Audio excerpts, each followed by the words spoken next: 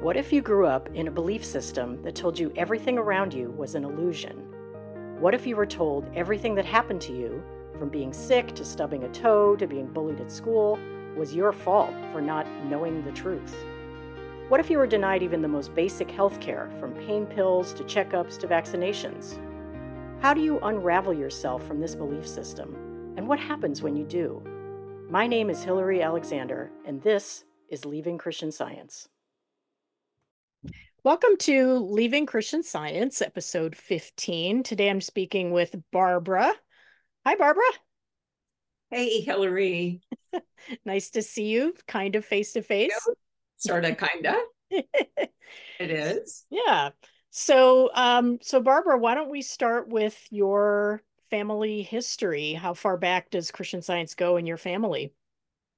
Actually, not that far back. My mom was the first, and really truthfully on her side of the family, she was the first and only really serious Christian Zionist. My dad's side, it was his mom that started going to church and practicing and paying attention to Christian Science. And then he carried on, but his siblings were not, his dad was not. So kind of we three were our own little world as I was growing up, which was kind of weird, truthfully, because I always compared myself to my cousins who got to do different things and have a whole different childhood than mine. Yeah. So, do you know the story of how your mother found it? Was there like a family story about that? Yeah, there's a little bit. So a lot of my mom's stories, I just sort of call them family legend. Yeah. Because I do think that things change with time, and memory is what it is. And this is how I always heard it. When my mom was maybe 10 or 11, she wanted to go to church. My grandfather was the one raising his kids, which is a whole another podcast.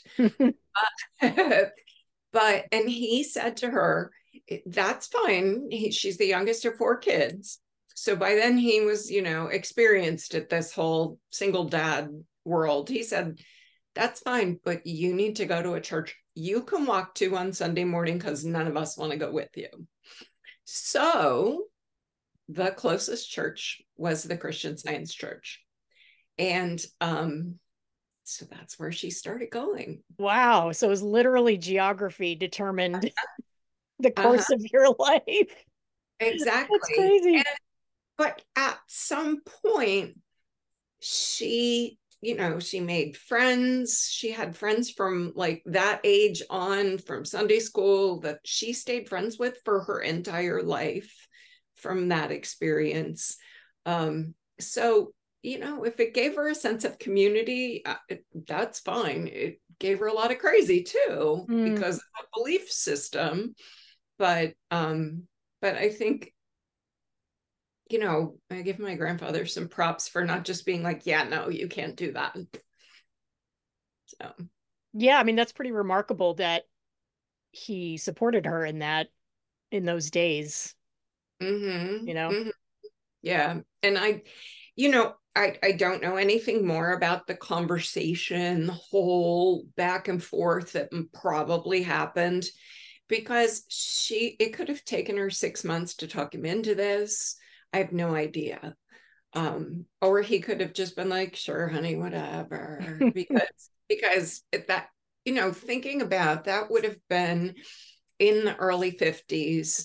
When you think about like what culture was like, it was not a big deal to send your kid walking because it was a good half-mile walk from where they were. It wasn't like 2 blocks away. If I have my locations correct of where she would have lived at that time. So, we would never do that with our kids, kick a 10-year-old out and go, hell yeah, just pick any church and just walk to it. But in the early 50s, it was an easy thing. and she found something that made sense to her. And stayed with her whole life. Yeah, like my mother, she found it around in her late 20s, early 30s, and just this was the thing that stuck for Yep. whatever reason, of all the things she tried, this was the one. Yeah, yeah. And I do think it's interesting when you come from a household like you and I do, where it's not a multi-generational thing, where did you have cousins and other people I growing up? had cousins, they were in it actually. Oh, So, okay. yeah, other than the grandparents, pretty much everyone else got into it because of my mother. So, Okay. Well, that says a lot about the force of her yeah. personality. Hmm. My mom's siblings would dabble. So for example, one of my uncles would, or actually it's her only brother, her brother would, sometimes he would go to church, sometimes he would read the lesson sermon, but he was smoking and drinking and doing all the other things in his life as well. So, and my grandmother, my mom's mom, the same. I don't think she ever really went to church, but I think they just were nice to this younger sibling. Like, sure, I'll do this. What can it hurt? But they didn't take it in as a great thing, particularly. Yeah, I always wondered especially my grandmother, what she thought of all of this because she was a very non-religious person. And then her daughter becomes super religious. Yeah.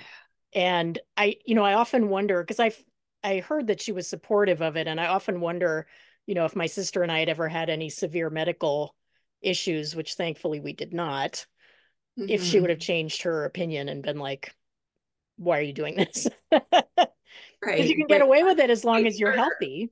Nobody Yeah. really knows that there's actually a danger here. They don't see the emotional damage.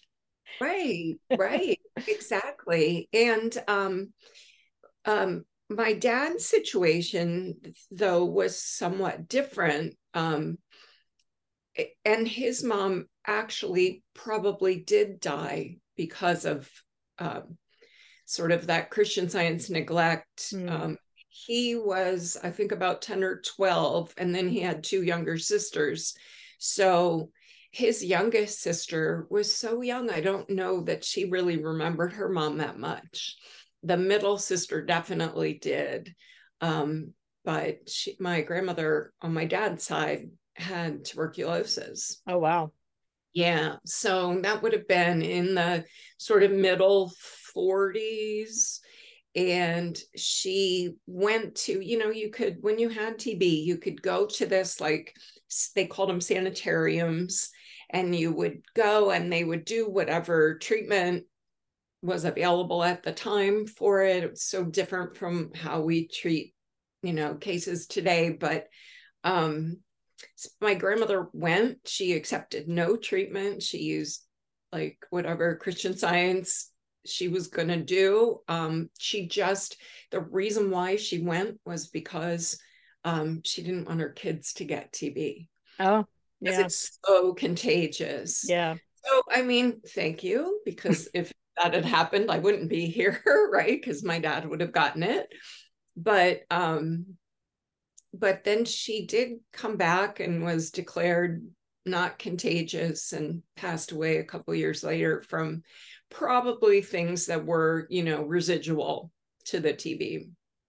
Don't really know because it Well, was that's so. that's such an interesting proof of like the disconnect in Christian Science where she understood that she could harm her children, that this thing that she had was real and contagious and could be harmful. But then when it came to her own self-care, she couldn't take Right. any treatment for it. So it's like it's kind of real and it's kind of not. Yeah. And I mean, truthfully, there really wasn't, if people that had TB in that age, it was not good for them no matter what they did. Yeah. Um, but yeah, my grandparents had varying degrees of exposure to Christian Science. I meant to also say my mom's dad went to church with my mom for a couple of years. The reason he did is so that she could meet a man, so that she could get married. He knew that that's the community that she would choose from. And he wanted that man to feel like she had a normal family. Mm. And these are all things that I've learned from talking with my older cousins or my aunts and uncles. My parents really never talked about this. It was just, secrets we keep. And there's so many. So many. Christian Science is full of secrets, Yeah. And that's probably a theme for all the podcasts that you've talked about. Some people are more, kind of overt about knowing what the secrets are or seeing them in the community, but all of us know they're there. We do. A lot of secrets, a lot of shame. That's a big part of it. Either feeling shameful yourself or putting shame on other people. Right. And also, I just got really tired of being in the world of guilt. Yeah. It's the shame and the guilt that go together. They're a pair.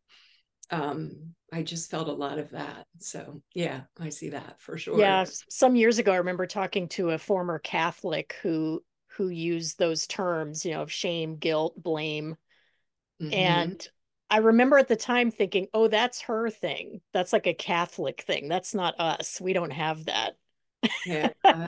Sure. Yeah.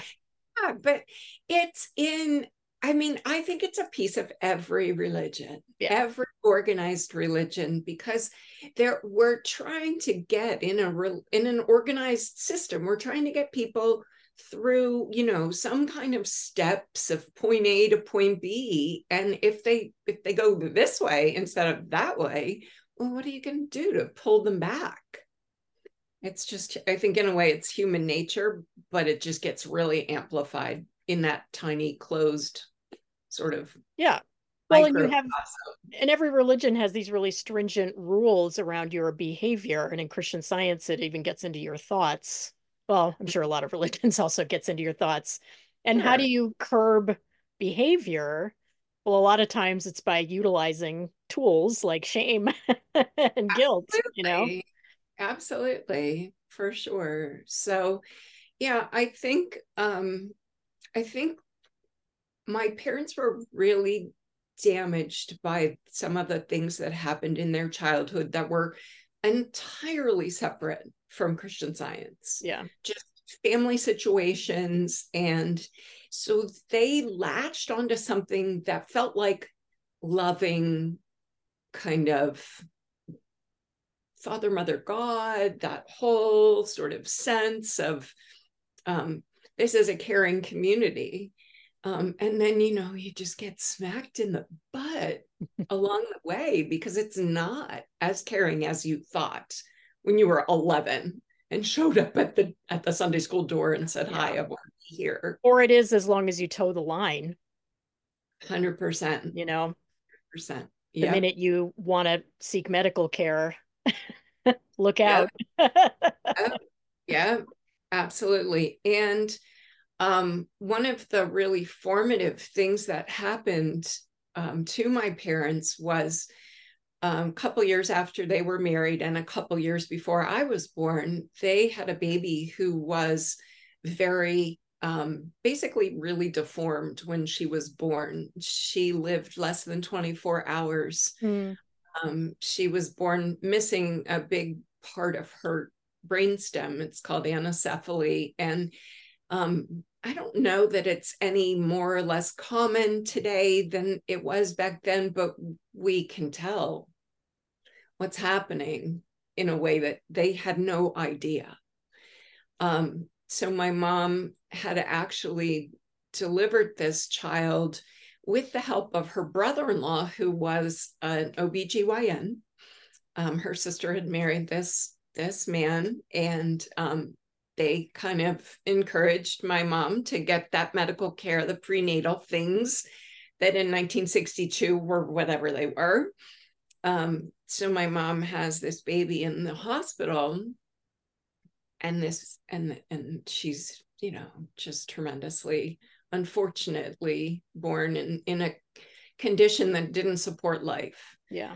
So she passed away, and my parents were, of course, devastated. My mom, to the end of her days, blamed it on the medical care. I should never have had a baby in that situation. I was born at home with a Christian Science nurse and a doctor who would come to the house. And I just cannot imagine the emotions that would have been involved in that whole period of time between the birth of that first baby and me being born.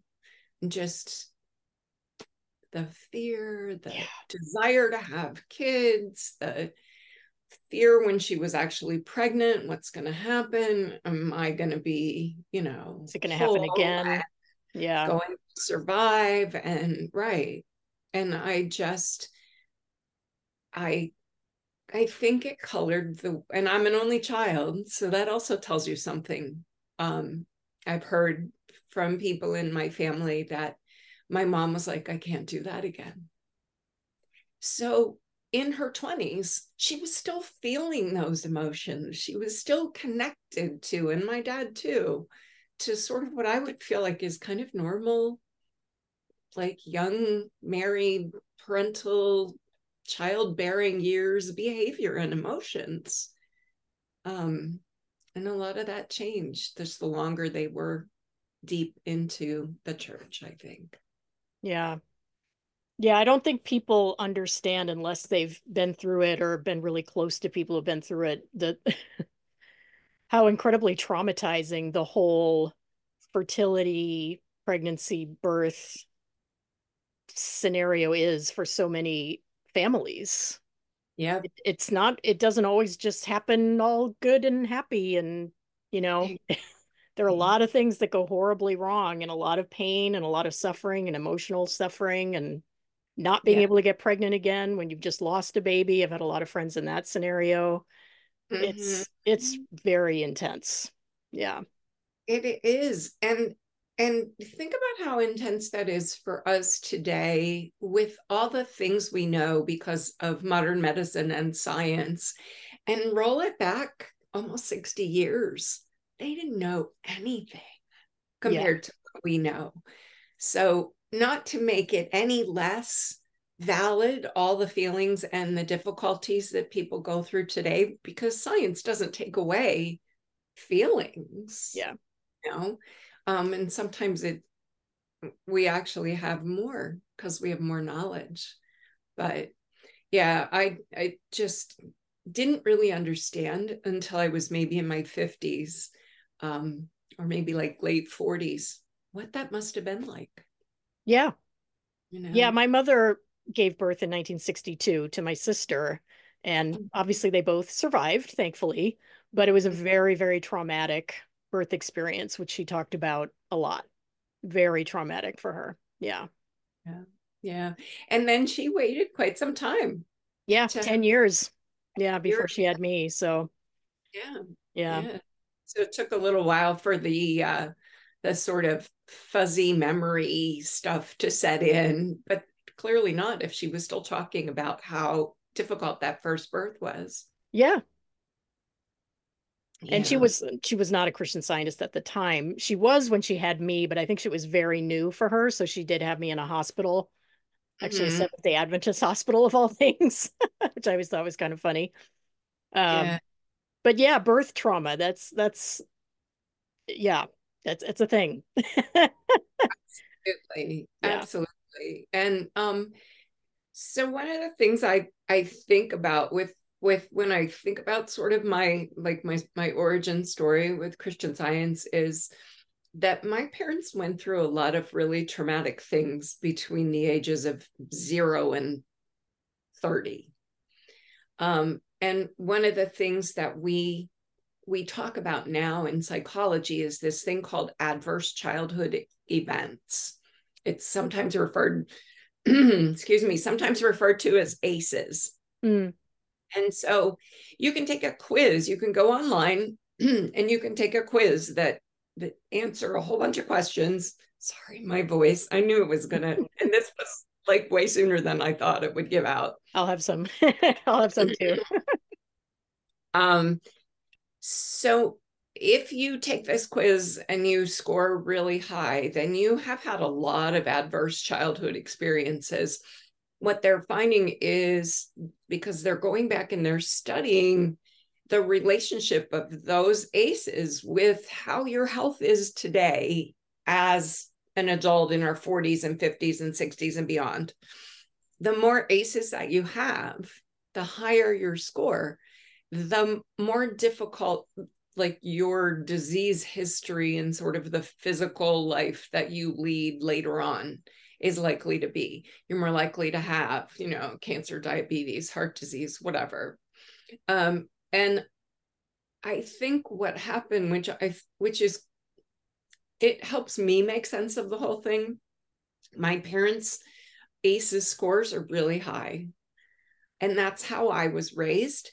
But somehow when I do it, my ACEs score is pretty low, kind of moderately low. So somehow they were able to turn that around and provide me with what I sort of always felt like was pretty good childhood. There were things, because it's what happens when you're a kid, but I didn't figure out until maybe the last 10 years and understanding this whole school of thought with ACEs that I grew up with such deeply damaged parents, their emotions, their heart and soul. And they never really were able to find all their answers from Christian Science, but damn, they were going to hang on to that as their life raft to the level that I think they were like addicted to it. Yeah. Because it's the thing that you think is keeping you afloat. So you're terrified to let go. And, that was hard for them when I was like, F this life raft, I'm out of here. Yeah. I bet it was sort of incomprehensible to them. It did not feel like that to me, but they could never let it go. They never did. Yeah. So. I've taken that quiz. Yeah. And I have a moderate to high range of childhood trauma. And I think my mother would probably score higher than me. Yeah. And I definitely, all of that really resonates with me, I absolutely think she was addicted to Christian Science. Yeah. That's why she kept trying to like kick it and couldn't and always went back to it, and then finally died of it. Yeah, exactly. And my parents too. I mean, their entire last maybe five or 10 years would have been so different. And it would have been at a much older age. They would have lived longer if they had been interested and willing to step out just a little. Yeah, or to seek out real therapy instead of this. Yeah. Oh, yeah. I think I saw my first therapist when I was probably 22 and a half, maybe 23, something like that, on the encouragement of a really dear friend that I'm still in touch with, who was, she was also raised in Christian Science. She's 20 some years older than me. And she was just like, Barb, you have to do this. You need to start talking about this outside of this Christian Science community. Because I was struggling with depression, couldn't get out of bed in the morning. My mom, this is such a weird story. My mom was really bad at boundaries. She didn't understand that me, adult, out of the house, did not need a phone call to wake me up in the morning. But I actually really did need it because I was so depressed I couldn't get out of bed. And it was this weird sort of vicious cycle thing. But thank gosh, therapy and antidepressants, really helped me figure some stuff out. But I've gone back. I think every few years things happen and I'll reach back out. Sometimes I would have the same relationship and I would see somebody every couple years. There was one lady I probably had that relationship with for maybe 12 or 15 years. Mm. And, Did that first therapist put it together that Christian Science had something to do with it? Like, were you cognizant of that at the time, or did that come later? That came later, I think.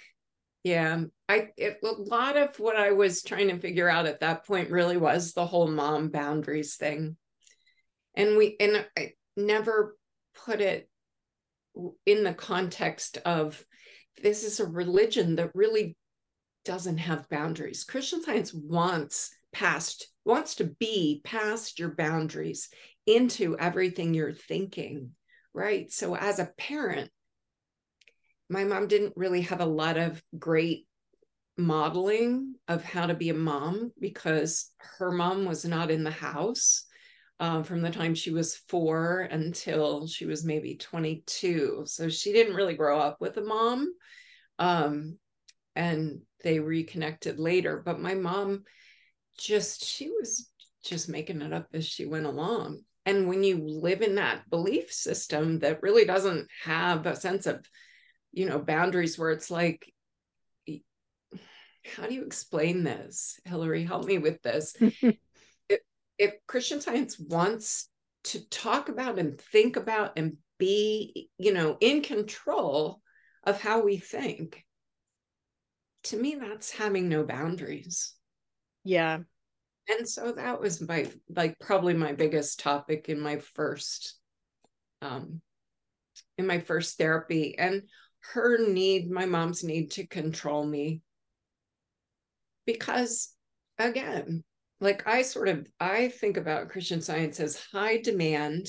It demands a lot of its congregants and high control in that kind of religious setting.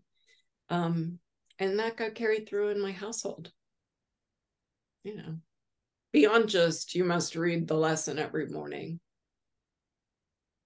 Yeah, there was definitely a lack of privacy, and I guess you would say agency, in my childhood. And that seems to be a pretty common thread where we just weren't respected as individuals, which again is kind of typical of the time. I mean, I was a kid in the 70s. You were a kid earlier than that. And children having any sort of rights or individuality wasn't really a thing in those days anyway. But I think Christian Science definitely made that worse. You couldn't even have your private thoughts or your opinions about things. Exactly. There was an awful lot of, you need to just toe the line here.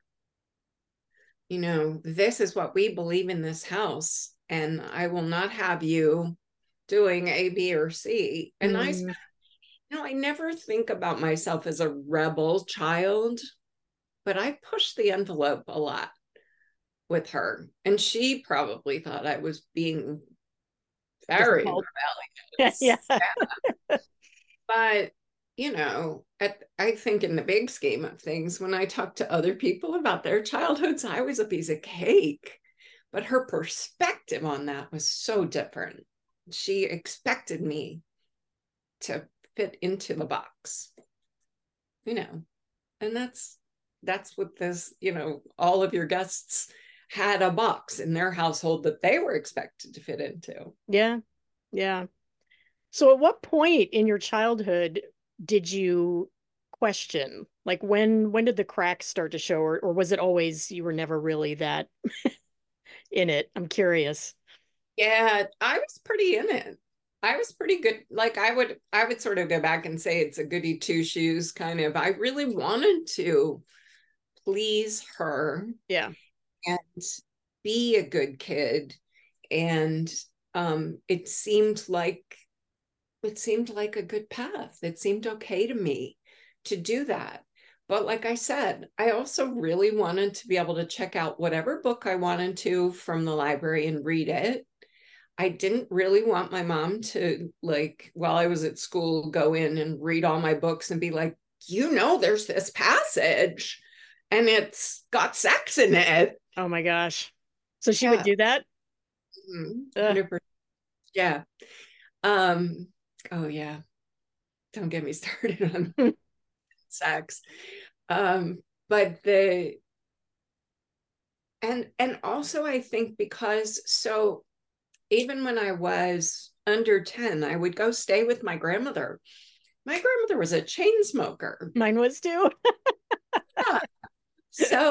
So I would hang out in her house and smell the Benson and Hedges and, right. I know her brand 40 whatever years later. She's been gone that long. I still know her brand. And so I was around a lot of, family members where I guess I was exposed to some of those things.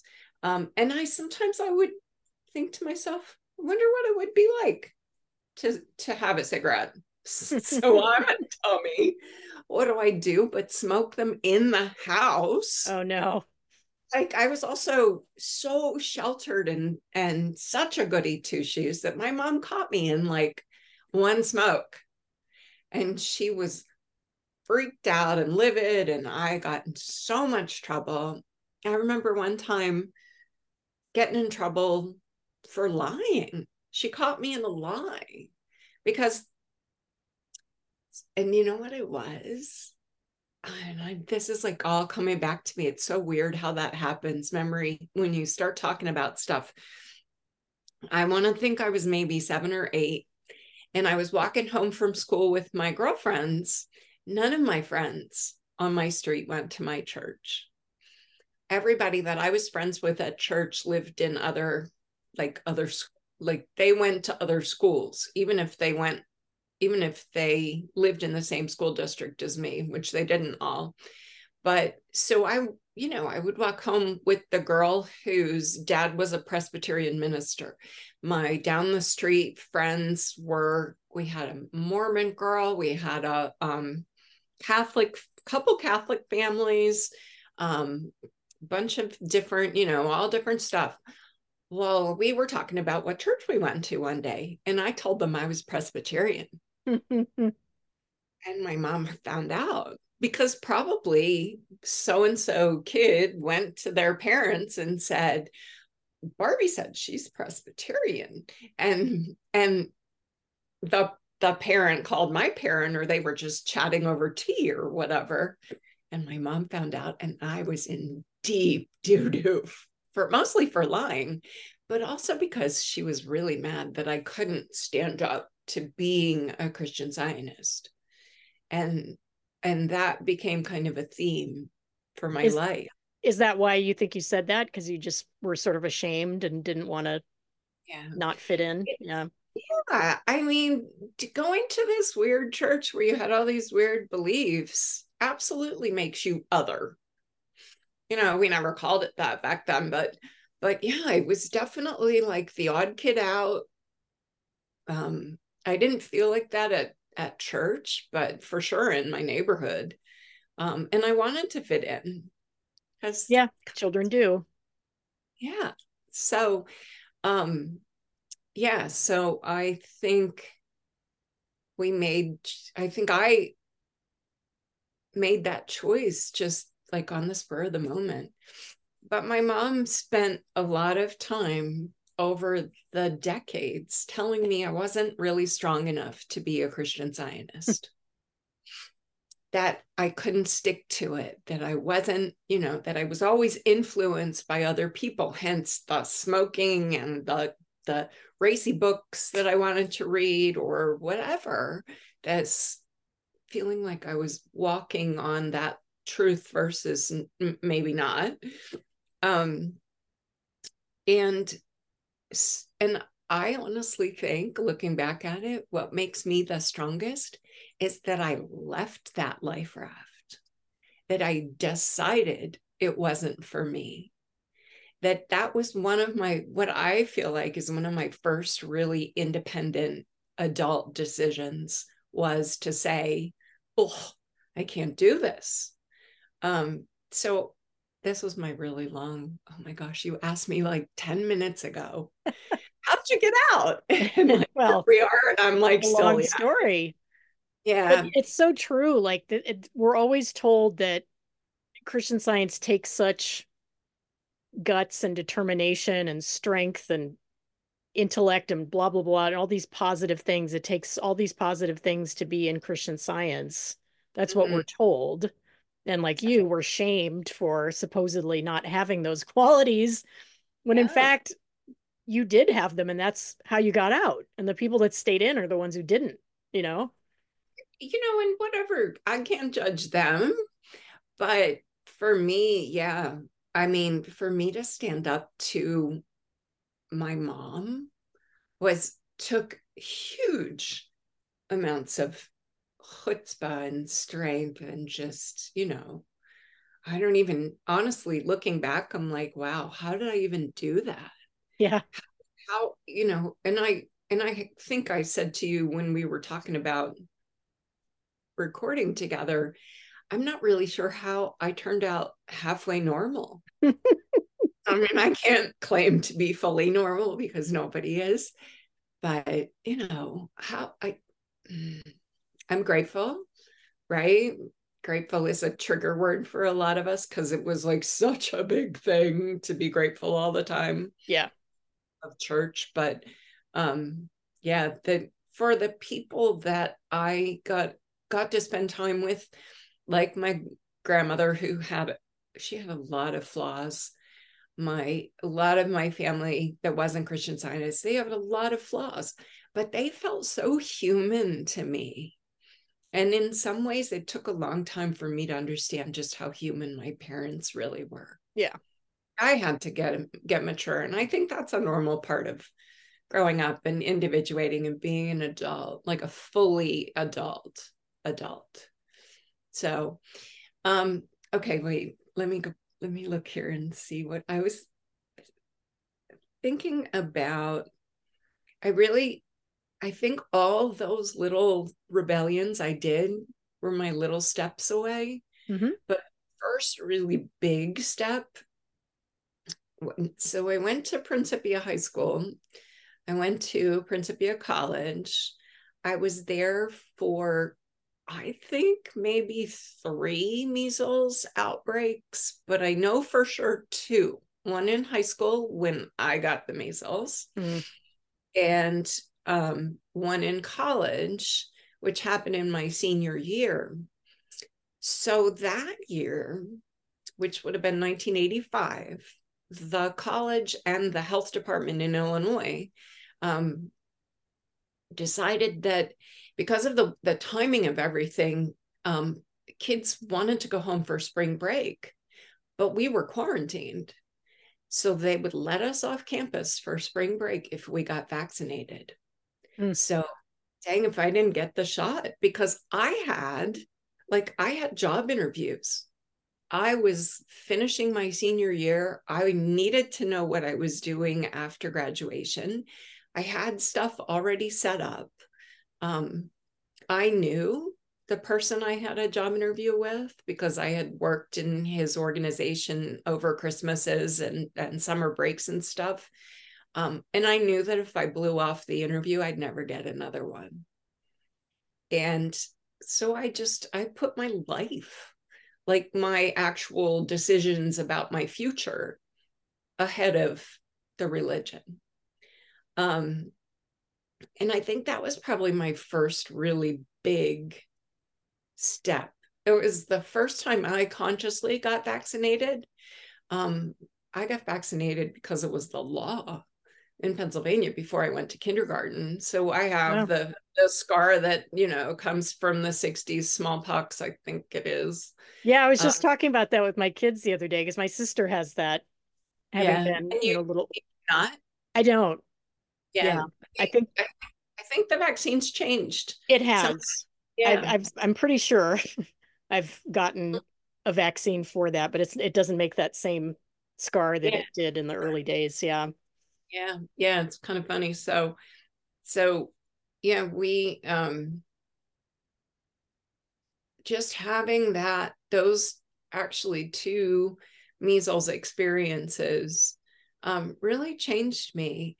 Another thing happened. So the 1985 measles epidemic at Principia College, 3 people died, 2 students, and 1 child of a staff member. Well, as it turns out, the staff member was my stepsister. The child was someone I knew.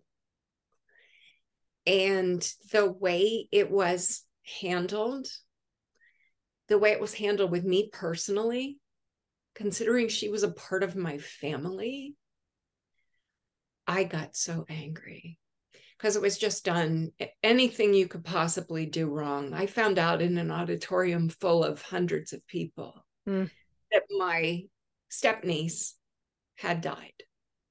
Nobody thought to pull me aside and say, look, I have some really bad news for you. And to let me sort of absorb and process that, even for 2 minutes. Yeah. Before I had to go to this assembly and sit there, you know. And yet they had told her cousin, who was another one of my stepnieces, already knew. So they told her, but they forgot that I was part of that little step family unit. And that I was old enough to be pissed off about that. Yeah. And I'm still pissed off about it. All these years later. Yeah. So it was just crappy of them to do. And it was horrible that this young woman's life, she was like a tween. She wasn't quite a teenager. Ended so young.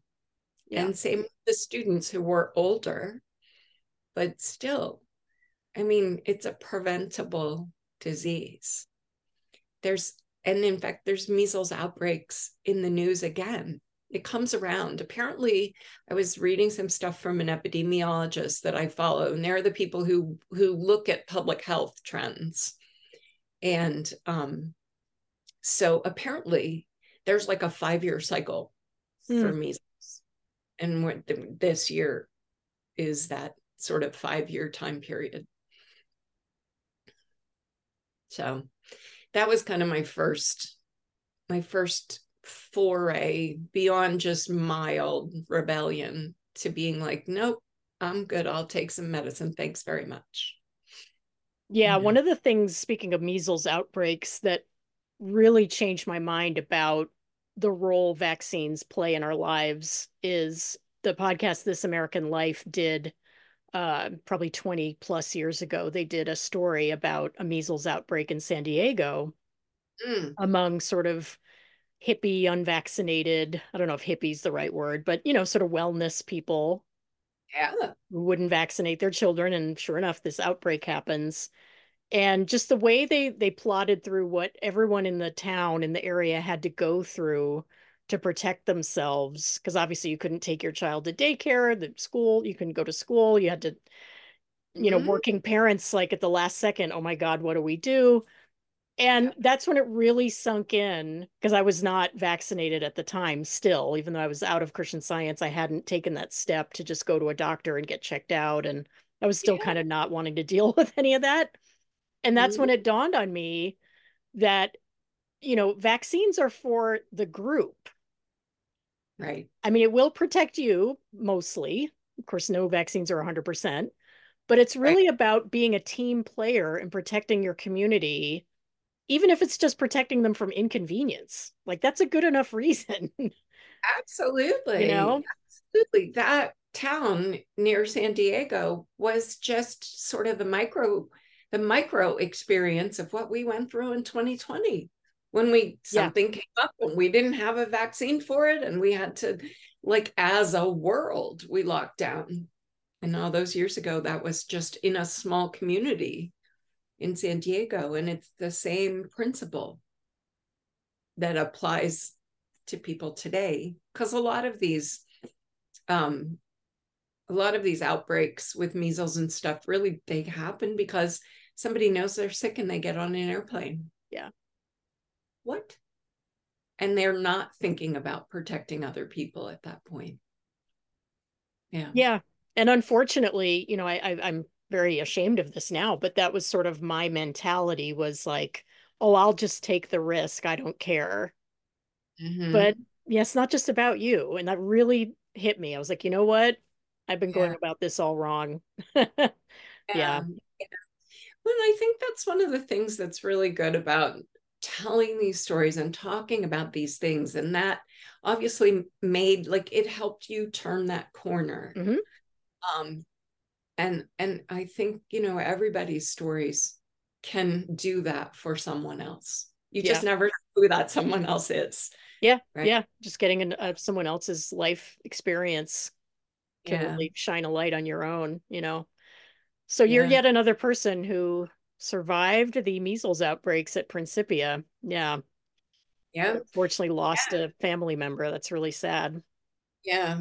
It is really sad. And it just, you have to find a way to go on when that kind of stuff happens in your life. And I think it was probably one of my earliest experiences with how crappy our country is and how really crappy Christian Scientists are with the whole concept of death and grief. Mm, And we all shared a lot of stories about how hard that is.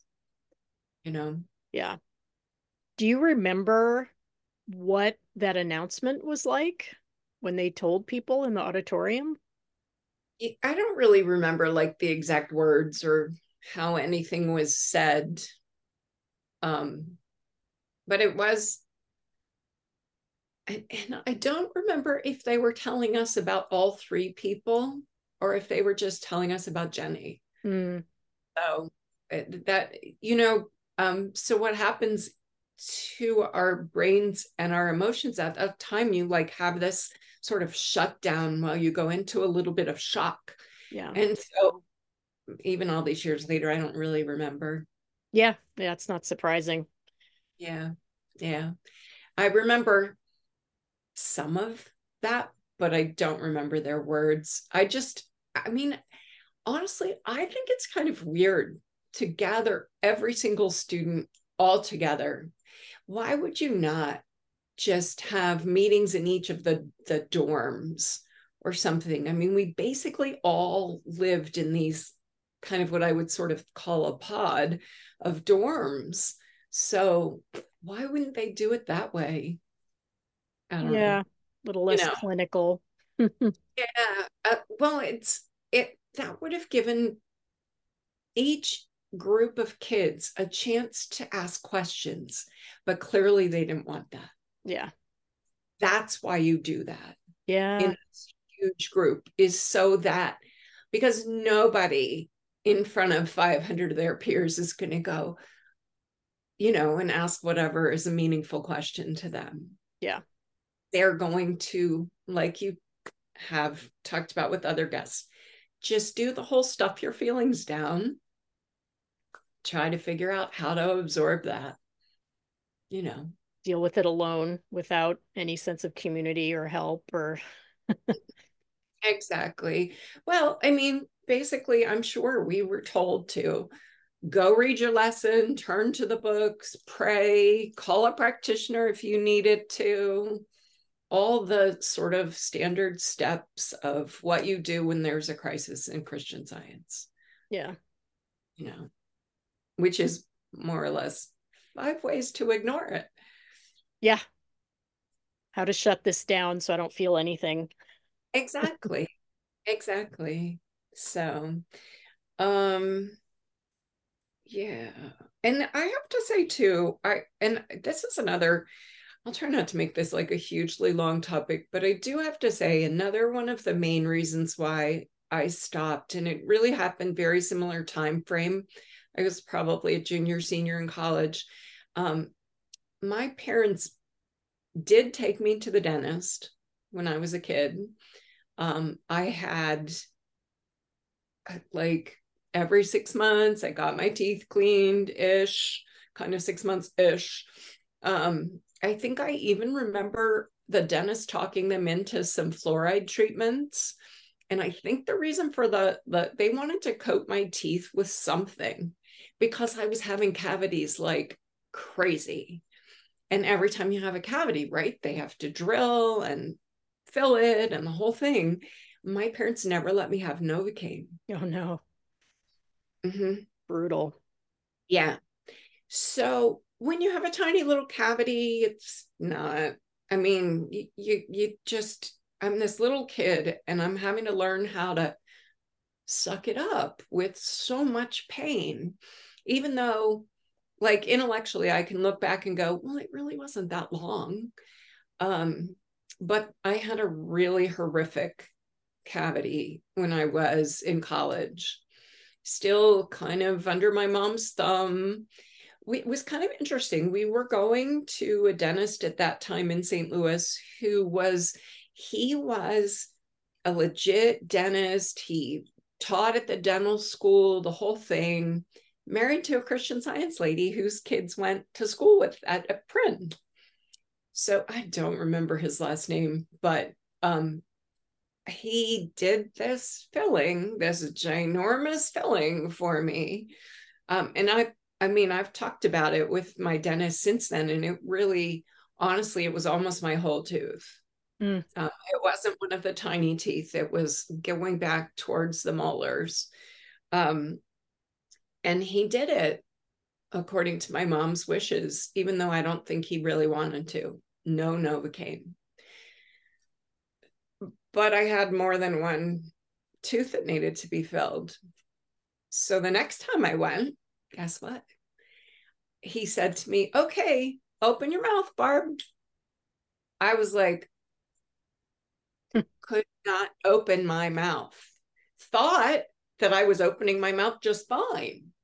He literally went out to my mom and he said, listen, you need to let me give her this Novocaine because she really does need this filling. And if I can help her get the filling with less pain, you know, it'll be a good thing and it's a win-win and whatever he said. He talked my mom into it. Thank God. Yeah. I've never gotten anything done without Novocaine since because it's miraculous. Yeah. Compared to laying there with tears running down your face, you know, just ridiculous. So those two things, you know, some compassion, truthfully, being shown to me by this really kind dentist who he was kind of used to Christian Zionists because Yeah, a he lot was of us familiar. went with it. Yeah. Yeah. But the crazy part is my mom I'm trying to think, a couple years earlier, she had a really bad car accident where she got rear-ended. We didn't wear seatbelts the way we do now. Yeah. So her face went into the steering column. She lost both of her two top front teeth. And they couldn't put them back in.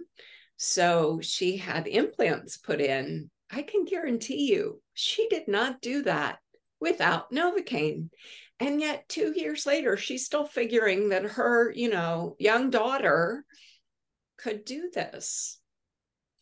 That kind of like hypocrisy. yeah, it is. Thank you. That is exactly what it is. Of like, I'm going to go do this, but my kid can't because I want them to be a better Christian Zionist than I was at their age, or whatever the thought process was.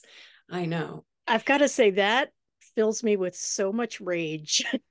Yes. Rage. Because first of all, how on earth, as a medical professional, do you submit a patient, especially a child, to needless agony and just sit there and do it while this child is sitting there with tears pouring down their face? I know. What is wrong with dentists who do that? Just know. because the parent does, I mean, I know. I can't. Yeah, no, I know. And it's really interesting.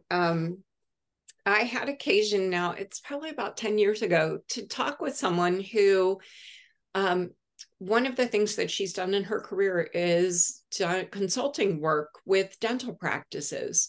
And so she was really deep in that field, but she wasn't like a dental professional for the whole time. She was working in a sort of consulting capacity. And she and I were just chatting one day, I don't know even how it came up, but she looked at me when I told her what I just told you, my story.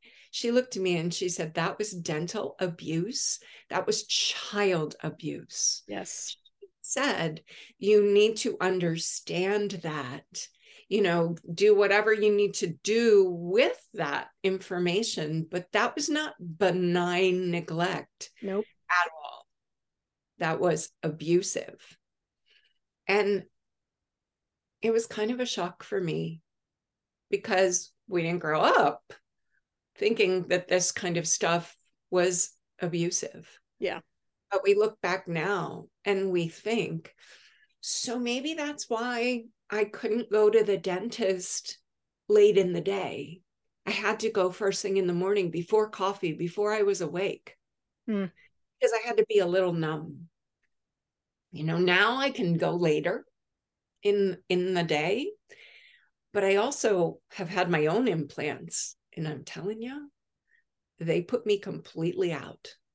It cost me way more money, but I tried it with just Novocaine a couple times, and I can't.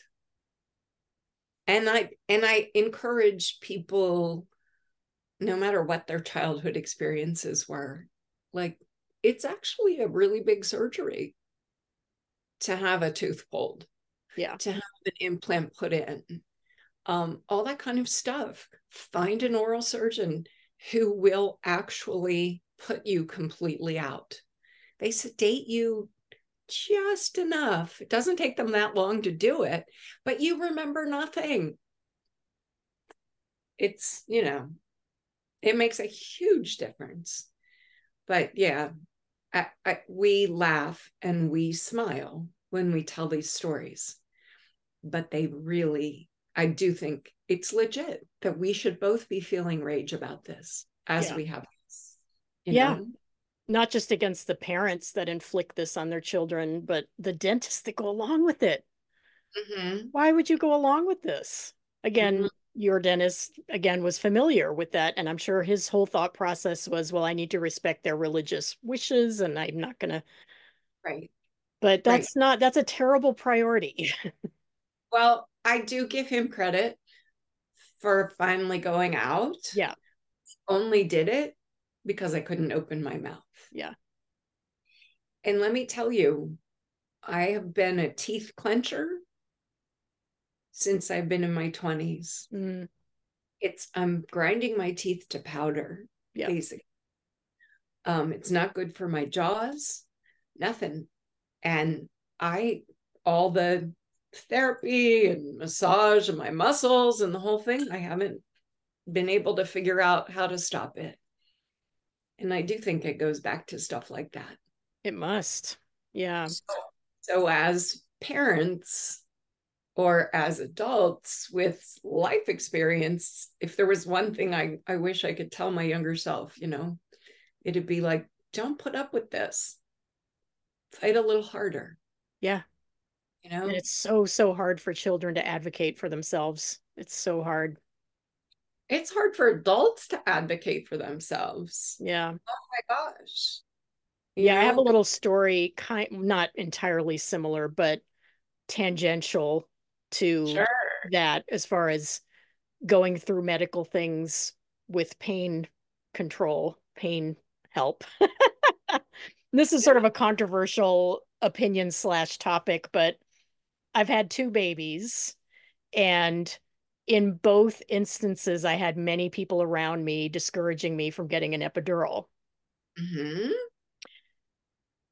And I even had a doula on the second birth who gave me this little printout that had a list of all of the negative things that would happen if I had an epidural. And one of them was you will not be able to bond with your baby. You won't be able to breastfeed. Like patently false fear-mongering nonsense. And Yeah. I'm very proud to say, because I was not a young mom, I was 39 and 41, that in both instances, I was like, I am having an epidural. These are my wishes. And Yes. my wish also is that you don't try to talk me out of it when I'm vulnerable. And I'm Yeah. sad to say that the doula did try to talk me out of it, even though I asked her not to. Yeah. And my exact words were, I've had quite enough of this bullshit. I am getting the epidural. Oh my goodness. I'm so glad that Yeah. you did what was right for you. Yeah. And, And it was neither of the epidurals worked completely, but they certainly took the edge off and allowed me to continue with the labor, and nothing bad happened. Now, bad things occasionally do happen, like anything, especially if it's something going into your spine. I'm not going to try to say oh, epidurals are this magical, perfect thing, no, they're but, not. not bonding with the baby, not breastfeeding, that's patently false fear mongering from this like wellness nonsense community. Yeah. So, yeah, I was not Yeah. about to subject myself needlessly to agony for what? No. I was like, I've done enough of that in my life, actually. Absolutely. Absolutely. Well, like I said, I'm so glad that you did what was right for you and you did that advocating, because it is really hard to learn how to phrase those things and how to stand up for yourself. And particularly when you grow up in a belief system where you're basically always told that someone knows better than you. I mean, Yeah. that's what church and religion is about. Whether you have a priest standing up there, or whether it's your mother, the practitioner, or whether it's just the sort of cultural conditioning of repetitive information, you don't really learn how to say, no, this is not right for me. Yeah. So And one thing I've learned from studying cults, and religions too, is that a lot of what we're taught is how to not listen to your gut and not listen to your instinct and turn that off in favor of this other thing. And that's something people really need to be aware of. yep, yep, absolutely. The I was talking with some friends of mine about coming on the podcast to talk to you, and a few of them are psychotherapists or licensed clinical social workers. So we sometimes talk about the way things work neurologically in our brains. Mm, Your brain makes neural pathways. You walk, it's like the way a path gets developed in the forest. The more people that walk that path, the more it becomes a path. So in your brain, it's the same thing. The more you do the thing where you're just listening to what someone is telling you and following along and kind of trying to make them happy, or to receive whatever recognition the belief system puts at the end of the trail, the more you do that, the harder it is to get your brain to stop doing that pathway.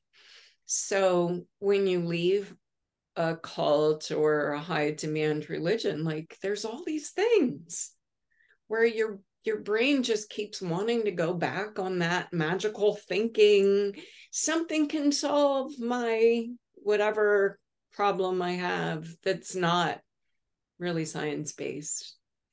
yeah. It's a thing to stop, to sort of reprogram our brains so we don't Yeah. do that. I love the term deprogramming because that is what it feels like. For me, coming out of Christian Science, one of the most difficult things to overcome, which I feel I have successfully at this point, was the feeling that anything bad that happened to me was brought on by me in some way and that it was my fault. It was really hard to undo that. Yeah. Yes, absolutely. And I think that's, to some degree, we probably will have that in an ongoing way our whole lives. Even if it's just that tiny thought that flits through your mind and you let it go and you go, get the heck out of here. It's still there. I find that happens sometimes.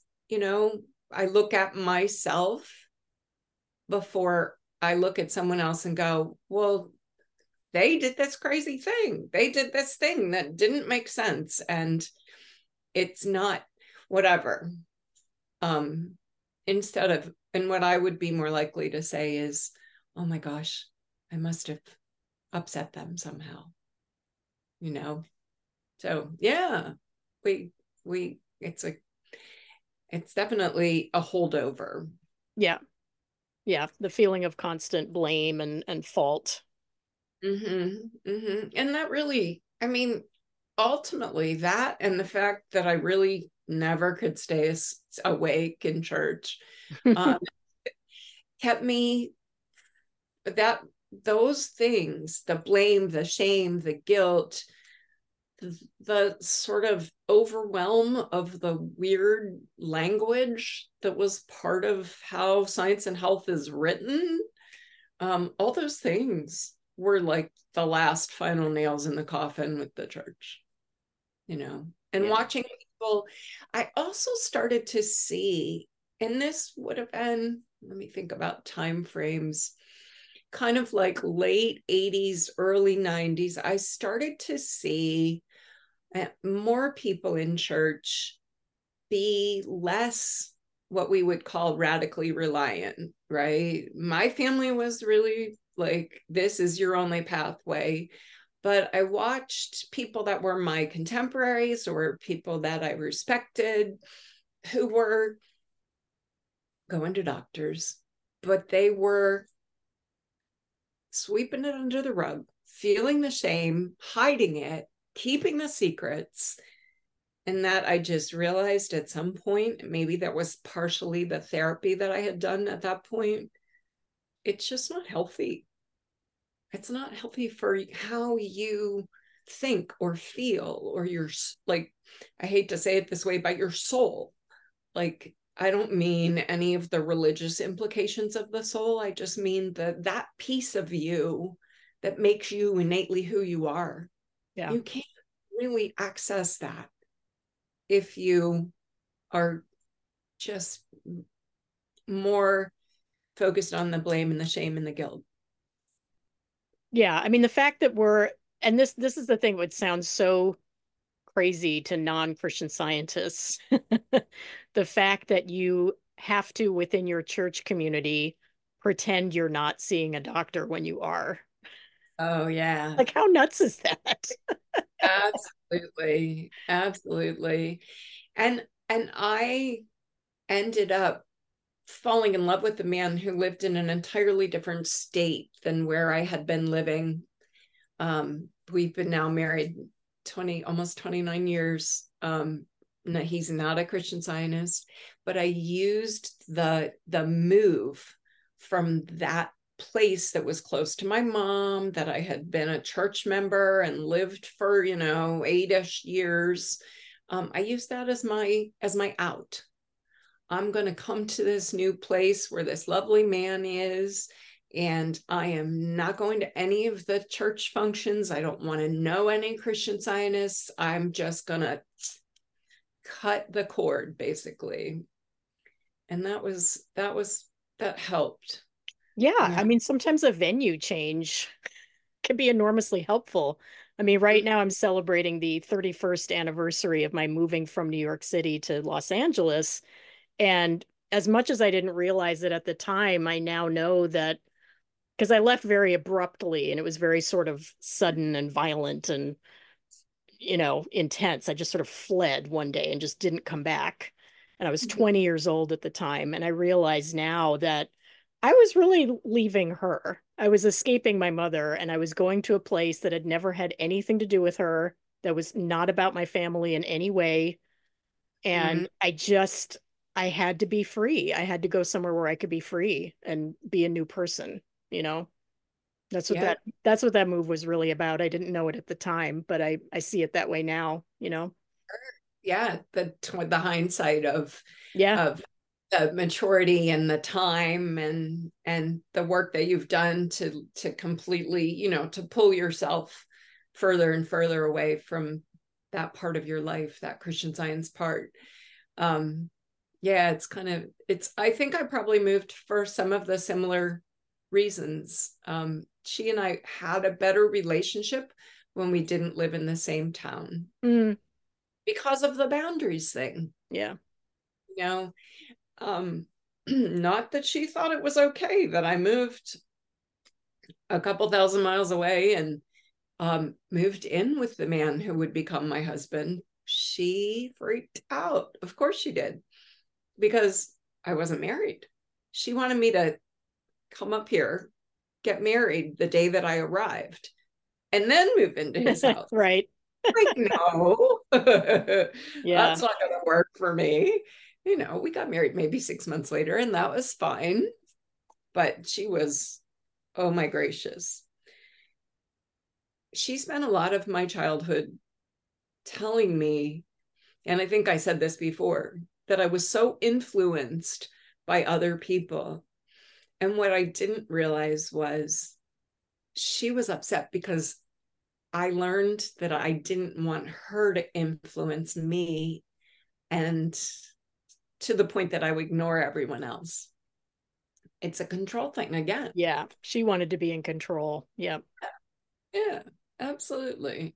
And we continued to struggle with that even when she was really needing my help at the end of her life. In the last 10 years, there were so many reasons why different things that she couldn't do for herself. And so she was constantly needing me to do this or that. And we tried to find the balance, because at that point I was much older, much more established in my life, but the struggle for control never stopped. It just never did. Yeah. Sadly, in our case, that controlling instinct, my mother put all on my older sister, which was really unfortunate. She was the one that got the brunt of that. Yeah. Yeah. Constantly needing things, constantly needing help and financial help, and do this for me, do that for me, and you owe me this. And Yeah. terrible situation for my sister. Yeah. 100%. And I didn't have a sibling. So even if I had been able to sort of divide the duties, if you will, it wouldn't have happened because there was no one. But like in your case, it doesn't always happen that way anyways. Yeah. Because there's a different relationships, different kids, Yeah. have relationships with that parent. So, Yeah. But I do have to say, having talked a bunch about my mom, I just want to acknowledge that my dad, despite the fact that he actually probably struggled with addiction more than my mom. Not addiction to any of the substances that we would typically consider, like alcohol or drugs or cigarettes or anything like that, but every hobby that he had became an addictive endeavor. And church was an addictive endeavor. Despite all those struggles, he was the parent who was able to love me for who I was. He would come and stay with us for 3 weeks. It didn't bother him what was happening with my life in terms of Christian Science. He sometimes would ask. He sometimes would hope and wish that I would come back to the church, but he always loved and appreciated me for me. And I was really grateful to have that balance, since That's I had great. so much control stuff with her. honestly, she would have been like that, even if it hadn't been for Christian Science, because of her childhood, because of the household that she grew up in. I think that would have happened anyway. But my dad really had a sense of compassion and deep love for me, and it helped so much. And it was absolutely, like when you talked to Jody, it was absolutely devastating for me when he died. I was 40, just really coming into my own, and he was gone. We didn't have a lot of warning. There were some things, but we didn't have a lot of warning. And it was, I mean, other than getting divorced when I was 30, it was the most difficult thing at that point of my life. But you get through stuff, and you look back and you say, this parenting might not have been perfect, but it was more what I needed than that parenting. And somehow I still came out okay. But again, some of that was really separate. The reasons for those things, separate from Christian Science. I think in my case, my mother's narcissism would have been there either way. Christian Science just sort of codified it. Gave her a structure that justified the behavior that, like you said, might have, could have, should have, would have been there anyways. And I think that was, my mom grabbed onto that structure, and she tried to climb the sort of Christian Science community ladder. I don't ever really remember that she wasn't involved really intensely in church. She was the clerk of the church, kind of that administrative position that's totally volunteer. She might have got paid $15 a month or something. We would go into the church office, and she would, do all the things and set me in the corner with a book. And that was really important. And I was to be quiet while she was doing her clerk things. And then she started working as a Christian Science practitioner. And when she went into the room where she had like that sort of business, if you will, she was not to be disturbed.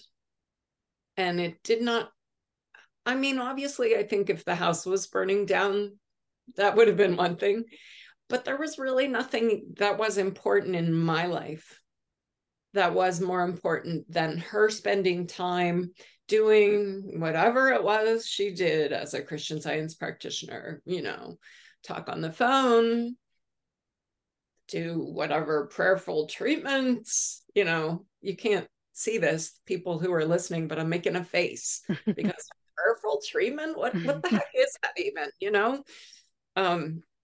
but yeah, and that only got more that way as time progressed. She was so involved in church, and it never took a back seat to her family. I took a back seat to the church. And I'm not angry about that. It is what it is. It's water under the bridge, but it's not the way to raise a child. But at the same time, you look at parents, we all have priorities, and we try. I think she was so deep in wanting the religion to have all her answers that it got in the way of like sort of normal parenting behavior. Sometimes, and other times she was fine. But yeah, there were definitely decisions that she made that I don't think she ever regretted, that I look back and I'm like, holy crap, I would never do that to a kid. And you just, how much anger can I carry? I can't. Yeah. I have to. That's what therapy is for. Yeah. Is to figure out how to let shit go sometimes, but not to just sweep it under the rug. The episode that you did with Emmy, that she talked about internal family systems and some of the therapeutic methodology that she was aware of and had benefited from. I have benefited from that particular type of therapy as well. Mm. And I'm not really good at explaining it. I thought she did a great job of explaining it. So if that's a good jumping off point for if someone lands on this episode before that one, they should go listen to that one. Because she had some really good ideas about therapy in them. So yeah. I got a lot out of her episode too. mm-hmm. I learned a lot of things I didn't know. Yeah. And I think it's interesting too. I watch, I'm friends with a lot of people on Facebook, I'm friends with a fair number of people that I went to Principia with, both high school and college. And it's remarkable how many of us are out of Christian Science. I really only know like a small handful of people that I think are still pretty radically involved. Most everybody that I knew when I was growing up, they're out, or they're doing things the way it seems like people are, I don't want to say allowed, but the church has gotten a lot less clamped down on never, ever, ever mix medicine and prayer. Yeah, Which is how I found a Guardian article when I was looking actually for a logo. I found this Guardian article in which, and this shocked me, but it explains a lot. They mentioned that in 2010, the church disavowed radical reliance, like formally. Mm-hmm. And that blew my mind. I mean, I was happy because it should be disallowed and it'll make people healthier. But there was a part of me that was like, well, then it's not Christian Science. Yeah. What is it without the whole medical thing? What is it without that? Yeah. But so Christian Science didn't make sense when it started. It didn't make sense 10 years later, 50 years later, 100 years later, 150 years later. It still doesn't make sense. Yeah. If you try to diagram the sentences that she wrote, that Mrs. Eddy wrote, they make no sense. It's just bizarre. Word salad. Yeah. So you're right that, it was the behaviors, not the philosophy, not the religion, that created this structure that we grew up in, because the words make no sense, which is why so many people fall asleep in church. Yeah. It makes no sense. Yeah. I mean, I'd love to know how many people, let's say under 35, that are still in Christian Science. I'd love to know how many of them get medical treatment. I'm going to guess a lot. Yeah. Probably a lot. Yeah. It seems like the people who are still dying these horrible Christian Science deaths are older. They're probably 50 and up because they had childhoods in the 40s, 50s, 60s, and 70s when things were pretty radically different. Yep. Absolutely. Yeah. Absolutely. And I think you've talked with other folks about and your own experience too, right? Those child cases. Yeah. That really, I think that was the corner that things that turned away from the way we could behave in the early 1900s, and that all was sort of happening as medicine was getting better and better and better. Sometimes my husband and I will this is so weird, we'll like sit at the dinner table and he'll be like, how on earth could someone ever buy into this craziness? And I will say to him, do you remember what medicine was like back then? One of my passions is reading medical history. And because it's stuff that I never learned growing up. And there's a kind of gross and amazing book called The Butchering Art. And it's about the guy who finally figured out that we had to use antiseptics and how to keep the surgical sort of theater, that surgical area, clean, and how to get good medical results. And, it was not that different from Mary Baker Eddy's time, that we were just starting to figure out how not to like infect patient after patient after patient. Yeah. Germ theory, Yeah. And last summer, we went to, in Maryland, there's a museum all about Civil War medicine. Oh, wow. Not just the Civil War, but the medical things that happened as a result of huge, massive amounts of casualties all in one day. And the things that they learned because of the way they started setting up triage, which is how you judge, is this emergency bigger than that emergency? And how do we know which patient to see first? It was fascinating to me to learn some of this stuff and to remember, okay, that wasn't all that different from what was happening in Mary Baker Eddy's world. And that's one of the reasons why Christian Science still has a hold on other parts of the world. Yeah.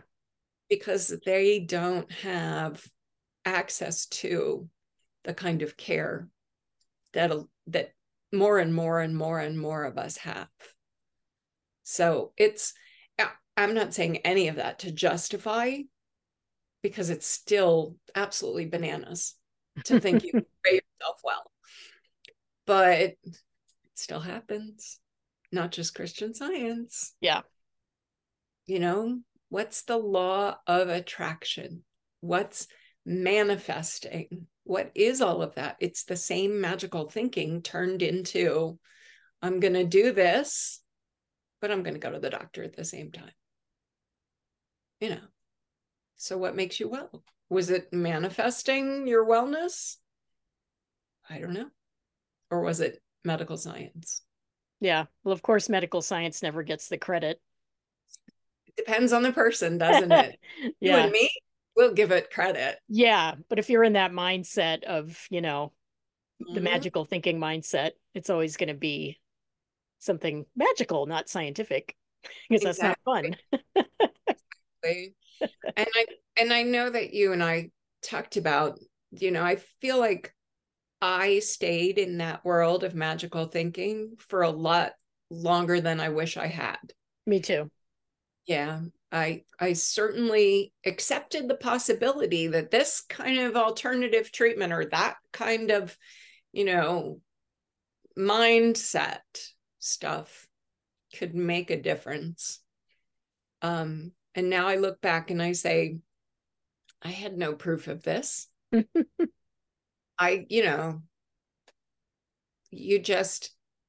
You don't really exactly know why you trust people, but you trust them. And when you've grown up in a belief system like Christian Science, your trust mechanism is fucked up. It doesn't work right. It takes a long time to rebuild that, Yeah, you question your judgment. That was definitely something I struggled with when I came face to face with, I don't think I believe in this anymore. I had a whole period of, well, I don't really trust my judgment anymore. If I Mm-hmm. believe this, what else am I believing or doing that's not based on rational thought, you know? Yeah. Yeah. And it's, if I could wind time back, I would definitely walk away from more of those sort of cult-like things or magical thinking things. But guess what? I can't. So, Yeah, it you is what know, it is. so, yeah. And I honestly, I think a lot of why I found my way out of that is because I'm married to a really rational person who always was like, what? Why are you doing this? Are you sure? Do you have any proof that this is going to make any difference? You know, so finally I started, looking at things more critically and using critical thinking kind of processes instead of magical thinking. Yeah. Critical thinking makes all the difference. Yeah. Science and what's evidence-based and all that. And accepting a certain amount of uncertainty in your life, which is hard to do, especially coming from a very black and white background. You have to accept that you're not going to know all the answers, and nothing is perfect, and nothing's going to work perfectly. And that's Mhm. hard. That's hard to accept because you want these perfect solutions. And it's like, guess what? There aren't any. Sorry. That's not how it Yeah. works. Yeah, so you go from being a kid and thinking Christian Science is your perfect solution to a place where you realize that's not your perfect solution. And what we really want is to find something to replace that Yeah. complete feeling of absolute sort of comfort with, I know A, B, C, black and white, all the things. And yeah, I think that's a real mark of moving past it, is figuring out that there isn't such a thing, that what you grew up being told, it's just not even possible. Isn't such a thing. Yeah, sadly. And it's okay to mourn that. I had a very prolonged mourning period where I was just really sad. I missed it. I missed that certainty and that comfort, you know? Yeah. Yeah. Yeah. It's funny. You've talked about that in the podcast a bit, and maybe we've talked about it in the Facebook group too, but I don't remember feeling that way. Mm, I remember being like, yay, I'm out. I'm liberated. No more shame, no more guilt. I'm just me being me instead of trying to fit myself, square peg into round hole. So Yeah, it's so it, interesting the different approaches. Yeah, for you it was this wonderful liberating feeling. And I probably had some element of that, but if I can be honest and look back, I would say there was a deep river of sadness about losing this. That's how it felt to me. I had lost a thing. I was mourning the death of a thing. Yeah. yeah, yeah, yeah. For whatever reason, I don't know. I think everybody's pathways are legit, Yeah. you know, just it doesn't have to be the same for all of us. It wouldn't be, that wouldn't be Hmm. logical. So Yeah. yeah. Um and what we encounter once we leave changes us just as much as growing up that way changed us. That's life. Yeah. I mean, I feel very whole and I feel very present and very dialed in now because there's just no room for denial in my life anymore. And Mm-hmm. so I feel very complete. And again, that might be an age thing. As I've gotten older, you feel more in yourself, I'm sure. Mm-hmm. But I was saying to Wendy, the latest interviewee, was Which I talking can't about, wait to listen to. yeah, she'll be up on Friday. Um, just feeling very awake. I feel awake, and that is Mm-hmm. a good feeling. Mm-hmm. Yeah. Yeah. It doesn't, knowing things doesn't always make it easy to sleep. But I would rather know the things. Yeah, me too. And pretend, because pretending doesn't get you anywhere either. And that's basically what Christian Science is, right? Pretending this isn't real, that I'm not real. That's pretending. Yeah. Okay, 5-year-olds pretend, but it doesn't get you anywhere in real life. And we do have to face hard things, right? It sucks. People die, we get sick, things happen, but we also get to really experience the good things. Yeah. And that's what I tell my kids now, because I want them to have a realistic approach to life, that even though they've had a very safe, comfortable life, unlike me, um, that life can be really hard sometimes. You're going to go through really hard things that are very emotionally difficult or physically difficult or both. And that's what it is for everybody. Nobody gets out of this world without that. So Yeah. strap in. Yeah. And how great for them to have that, even though it's a lot to absorb, to sort of have the realization of that in a loving household. Yeah. In a household where they can come to you and talk about, Mom, this is hard. That's why I went to therapy, was because I didn't have that household to talk about. And I've certainly talked my husband's ear off about it over the years, and friends and other things. But even though I always say, I spent a good 20 years just pretending I wasn't a Christian Scientist, had never been. Because it just didn't, once I moved to the new town, I just washed that stuff out of my life. Yeah. And then my parents got sick, and I'm grateful for all the people that were willing to listen to me when the shit hit the fan and everything was really difficult. And some of it was virtual help from other ex-Christian Scientists in the Facebook group, and some of it was family, and some of it was friends, because there was a lot to process. Yeah. Because it was hard. It was really hard. And it made me super angry. And they've been gone for long enough now that I can kind of look back and go, it made sense to be angry, but I'm not angry now. Yeah. And I think that's a good thing for people to know, that I think anger is a perfectly reasonable response to these circumstances. And that also, when you're done being angry, you will be. Because I was really angry for a long time. And probably in the last 3 or 4 years, there was just a part of me that was like, I think I'm done with that. I've been angry a lot, and I've gone through it, and I've had my rage moments, and I just don't really feel it anymore. I think it's just sort of, I'm done with it. Yeah. Yeah. But I think anyways, for me, the only way to get to where I am now was to go through all those feelings. Yeah. Because it clearly wouldn't have worked if I had just ignored them. Yeah.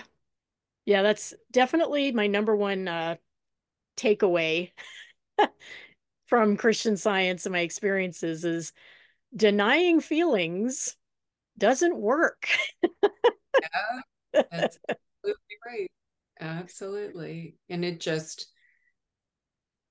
it really just allows them to fester. They're not prettier when you ignore them. They get worse. They get harder to deal with. They get entrenched, all those things, and that's not what we were taught. We were taught, don't feel it, it'll go away. It doesn't. It doesn't. Yeah, that's not how we work. Yeah. No, it's not. This world of being human it is about feelings. That's part of being human. Yep. Yeah. As is, the good, the bad, the ugly, all that. Yeah. Yeah. So that's a good place to kind of wrap up, was there anything you still wanted to talk about or anything we haven't touched on yet? You saw my list, Hillary. When you're ready for round two, I think we could probably make another hour happen. I think so, yeah. This is like a good, I think you're right. We're kind of in a good moment to sort of do the last two questions. Okay. Yeah. All right. So I'll start with do you think, in your opinion, is Christian Science a cult?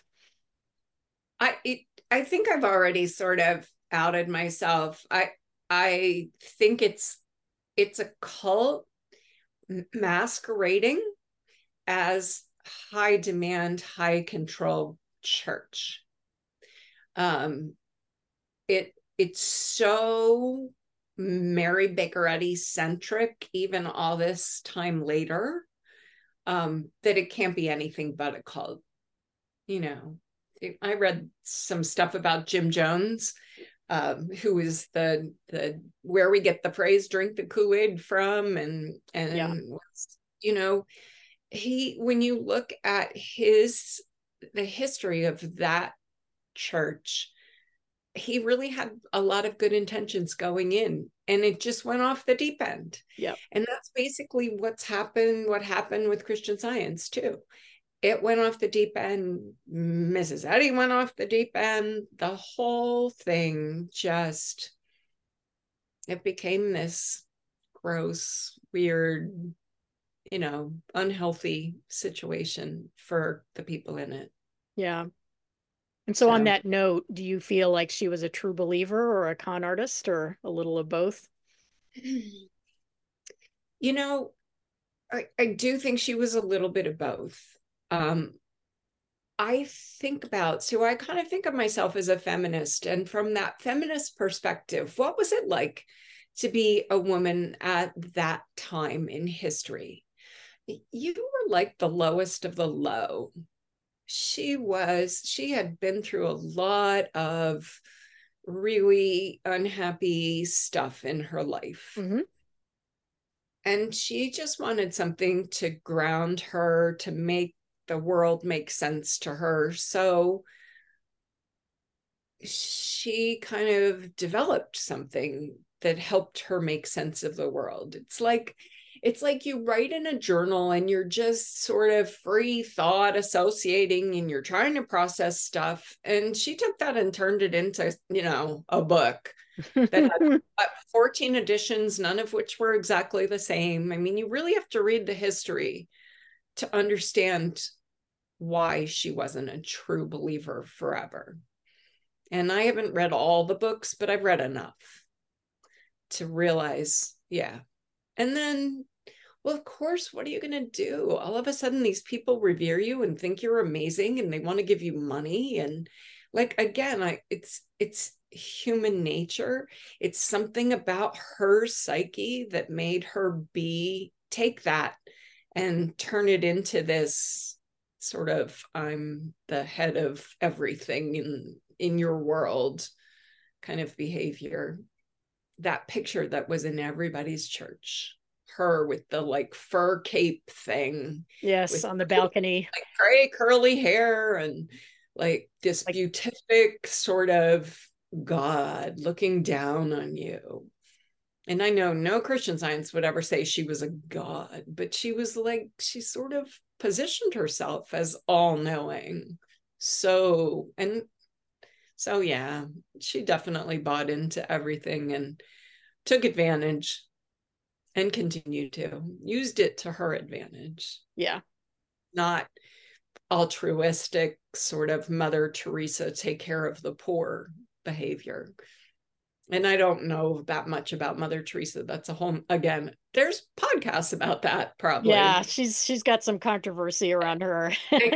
Exactly. But, Christian Science was never about reaching out and doing good for the world as much as it was the cause, the movement, take care of the church.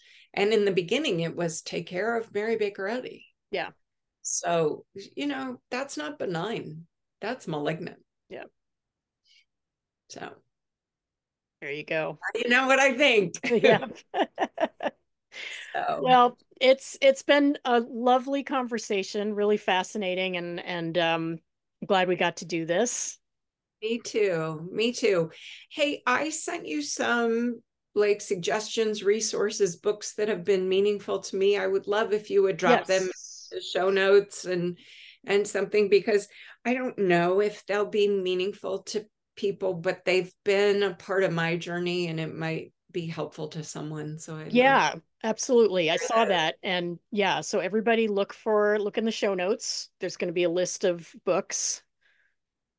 books and a couple podcasts. There's some podcasts that I've found lately besides this one that that I think help sort of help you figure out what's science and what's like not. So Yeah. that's because it's hard. That's Yeah, hard to figure out, it even if you're definitely not is. from Christian Science. So Yeah. yeah. Yeah, But thank you for that. yeah, Resources are always very, very helpful. I know that I got a lot of help from books and podcasts. So yeah, yeah, yeah. those will be Well, there. yeah, it has been great. I really appreciate the opportunity to share my story and Yeah. chat with you. And, someday we should have, like you were talking about with somebody, like the gathering of A everybody who's been on gathering. the podcast, or like a panel discussion Yeah, I would love that. I would love that. for fun. Yeah. All So right, Barbara. Well, have a nice day and thank you so much. And I'm sure we'll do more of this part two to come. that'd be awesome. Thanks, Hillary. Thank you. Thanks for listening to Leaving Christian Science. Disclaimer, I'm not an expert, I'm not a historian, I'm not a therapist, I'm just an ordinary, imperfect human who had the misfortune of being born into Christian Science. The views and opinions expressed in this podcast are those of the guests and do not necessarily represent those of the host. This podcast is for informational purposes only and is not intended to replace professional, medical, legal, or psychiatric advice.